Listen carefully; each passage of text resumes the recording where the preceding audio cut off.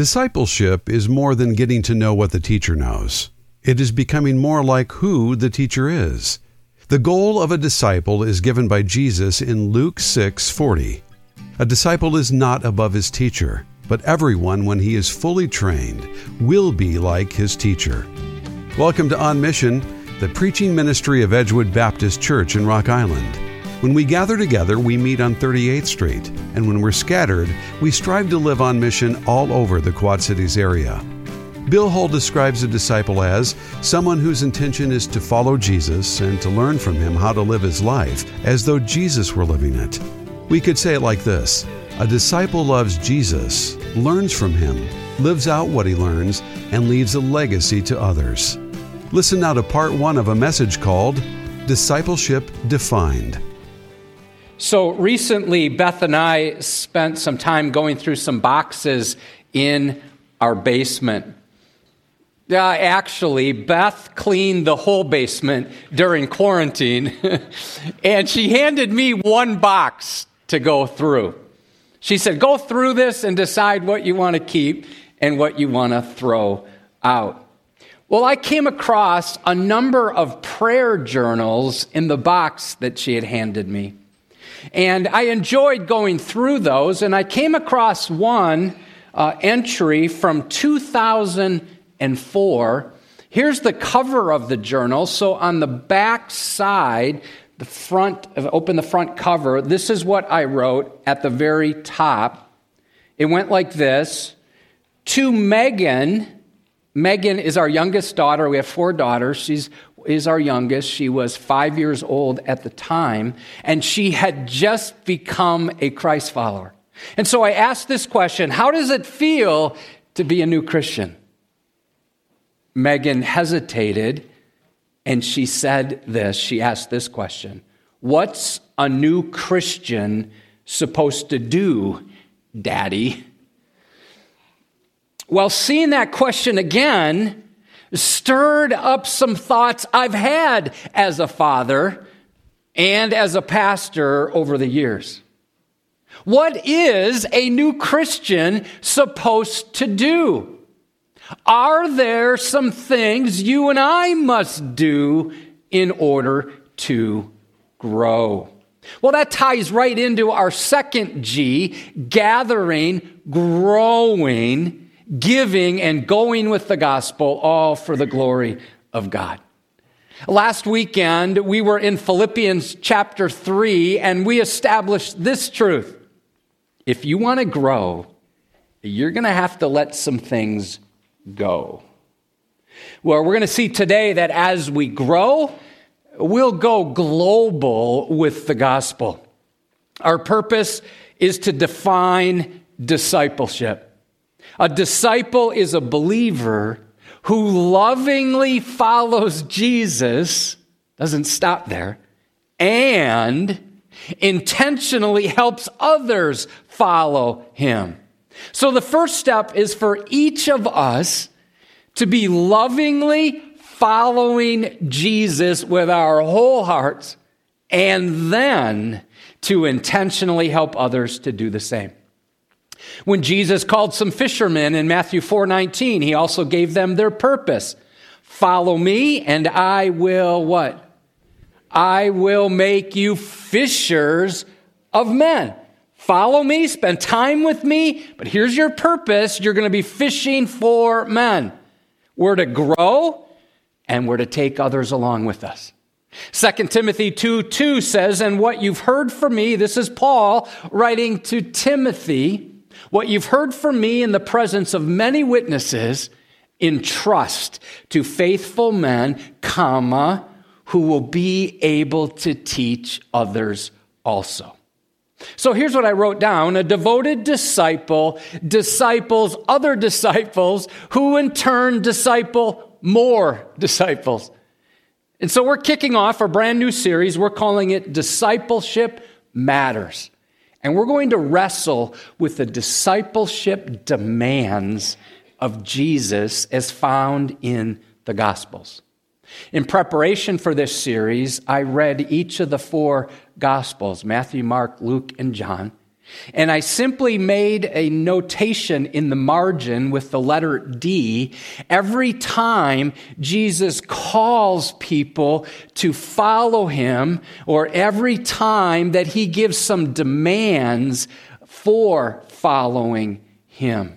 Well, here's an entry from, this is Matthew 4 and Matthew 5, 1, 2, 3, 4, 5 times I saw a call for discipleship. So guess how many D's I wrote in the margin in Matthew, Mark, Luke, and John? Anybody? How many do you think there are?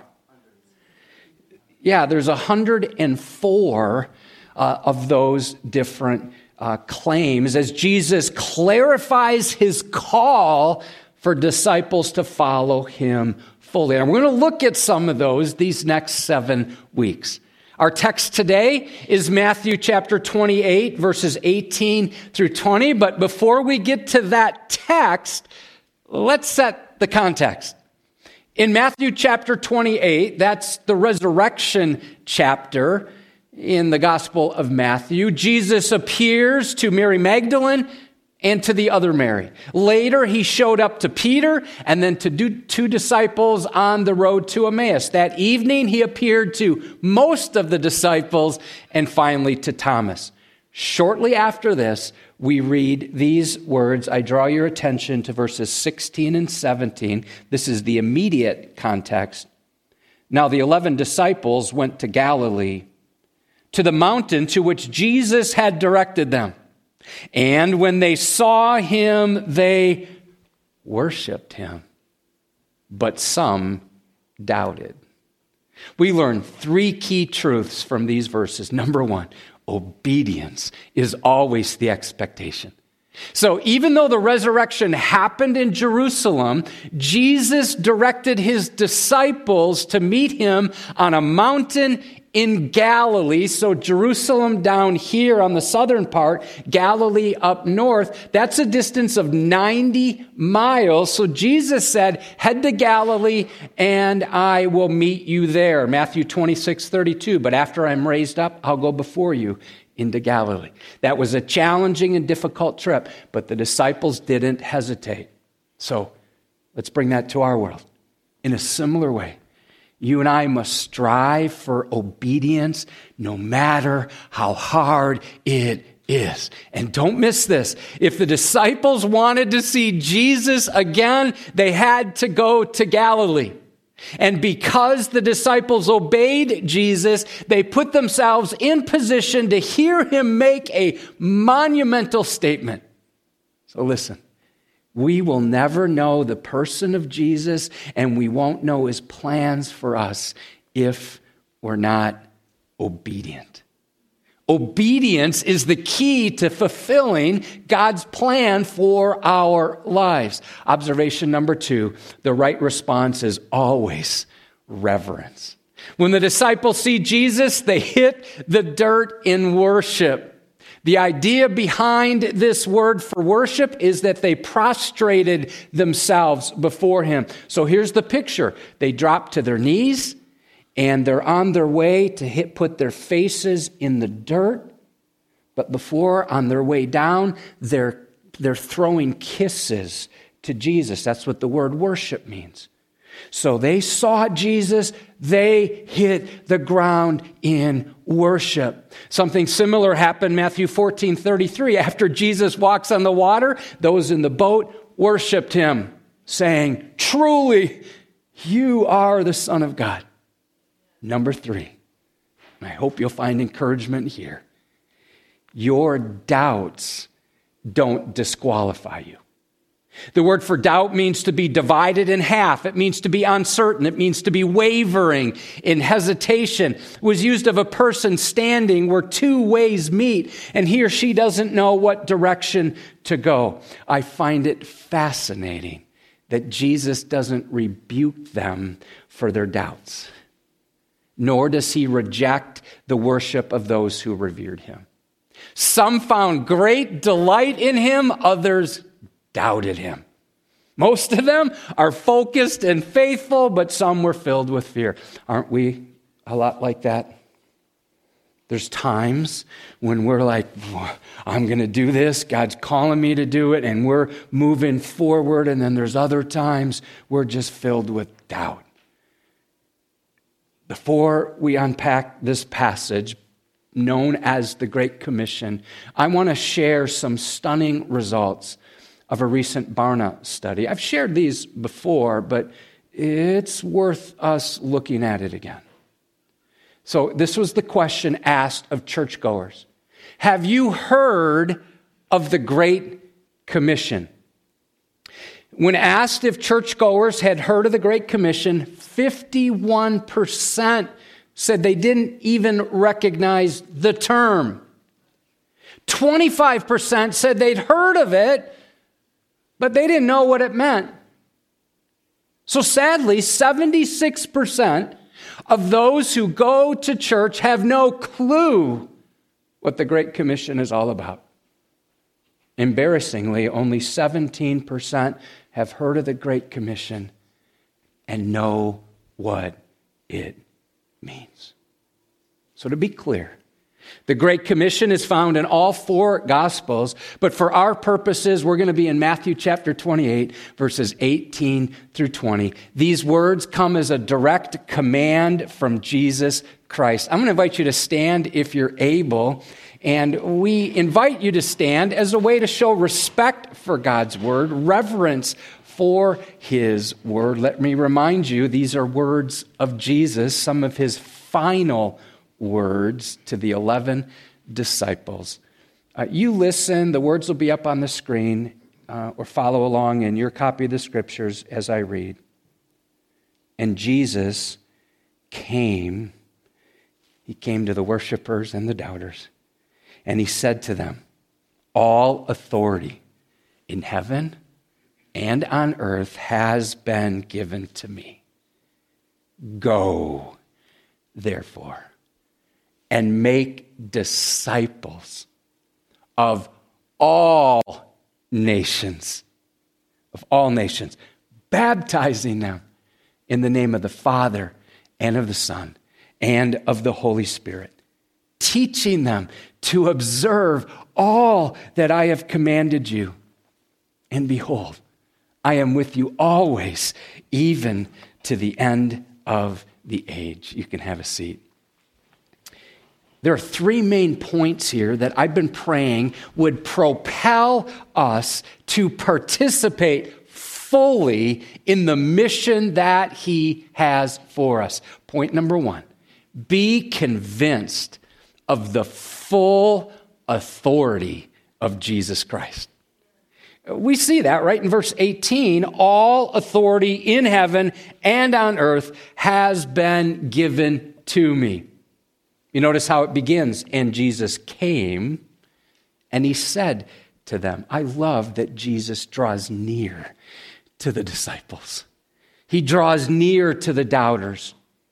Now, before giving them the assignment, Jesus made sure that they understood that he had authority to do so. The word all refers to totality. Authority speaks of power. We could say it like this: Jesus has the right and the might to do whatever he decides to do. In John 3:35, we see the Father loves the Son and has given all things into his hands. So this is a good spot to pause and to answer a question. Here's the question. Have you given Jesus first place in your life? Last night, when I asked that question, the Holmquist family was sitting over there, and I have permission from Chastity to share this. So I said, does Jesus have first place in your life? Little Evie, who's 4 years old, goes, yes! It was wonderful. It's good for us adults to hear that. So does Jesus have first place in your life? Would you say Jesus is prominent? He's important? Or would you say he's preeminent?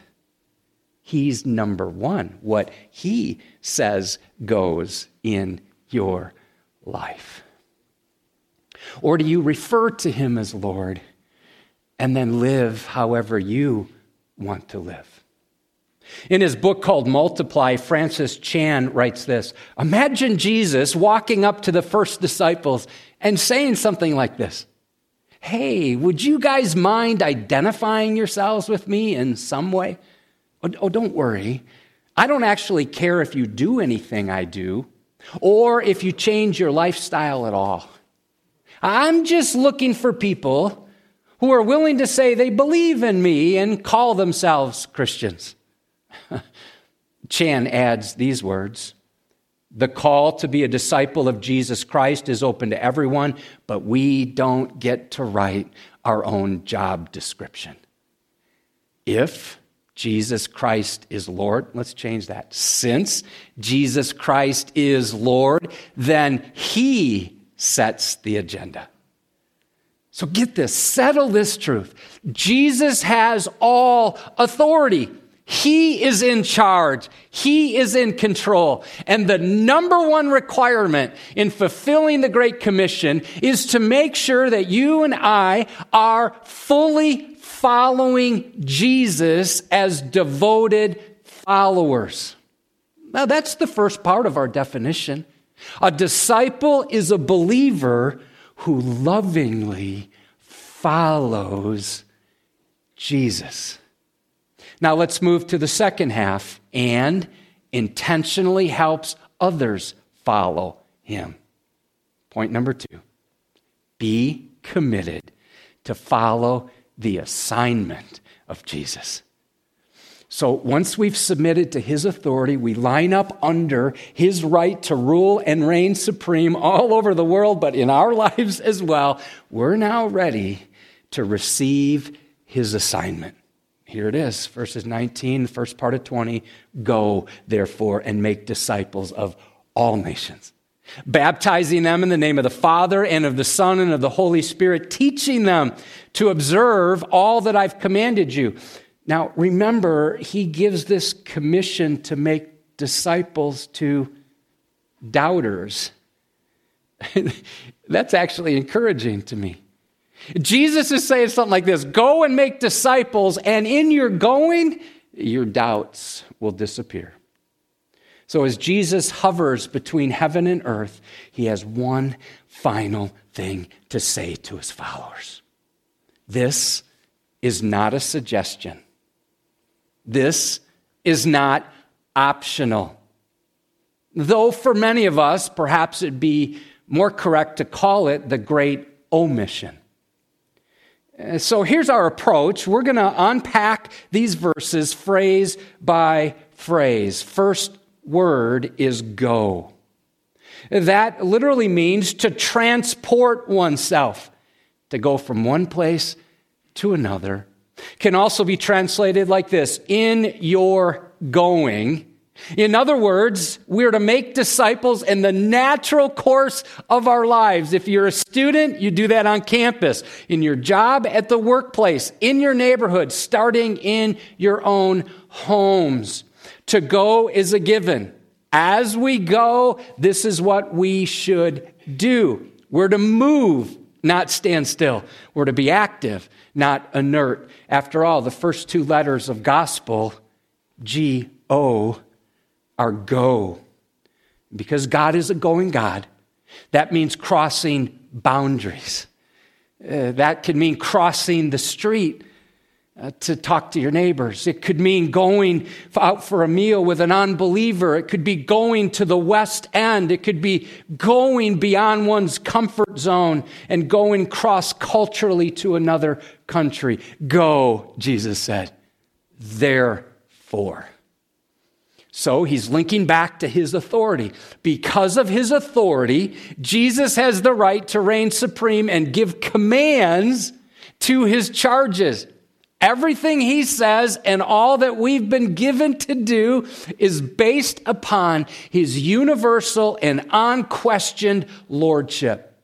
Go, therefore, and make disciples. While I make it my practice to study the original Hebrew and Greek words when I'm preparing to preach, I seldom pronounce the words in the original language, and it's probably because I'm not good at pronunciation. But I think it's helpful here.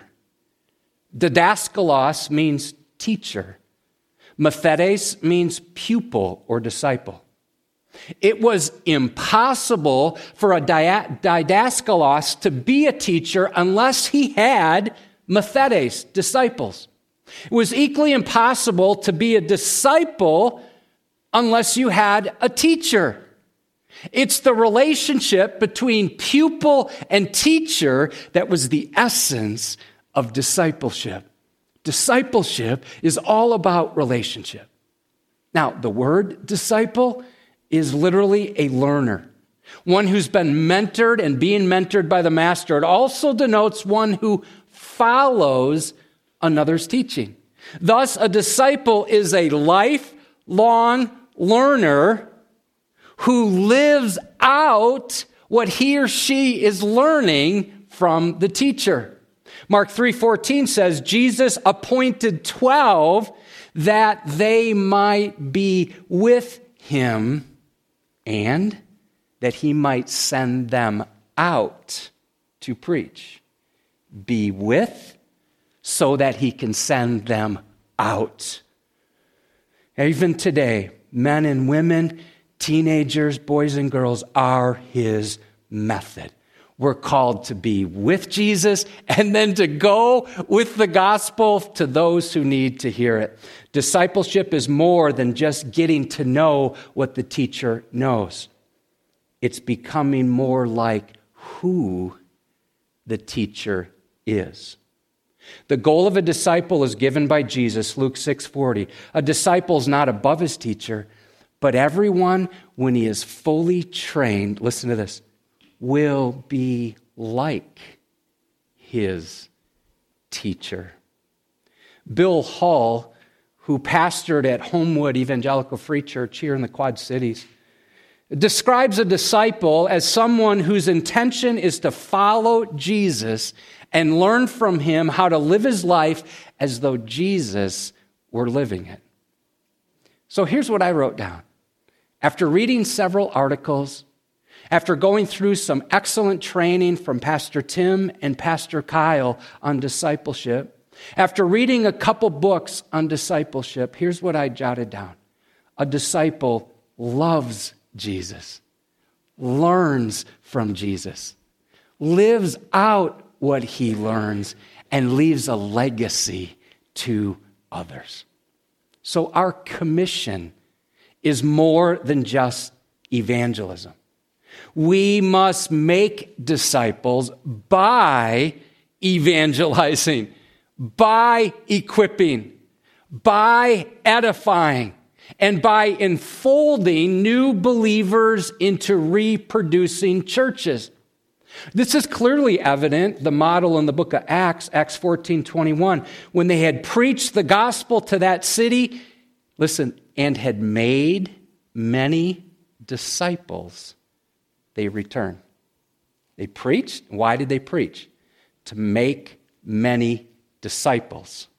And then they returned. There's one main verb, one main command in this passage. Here it is.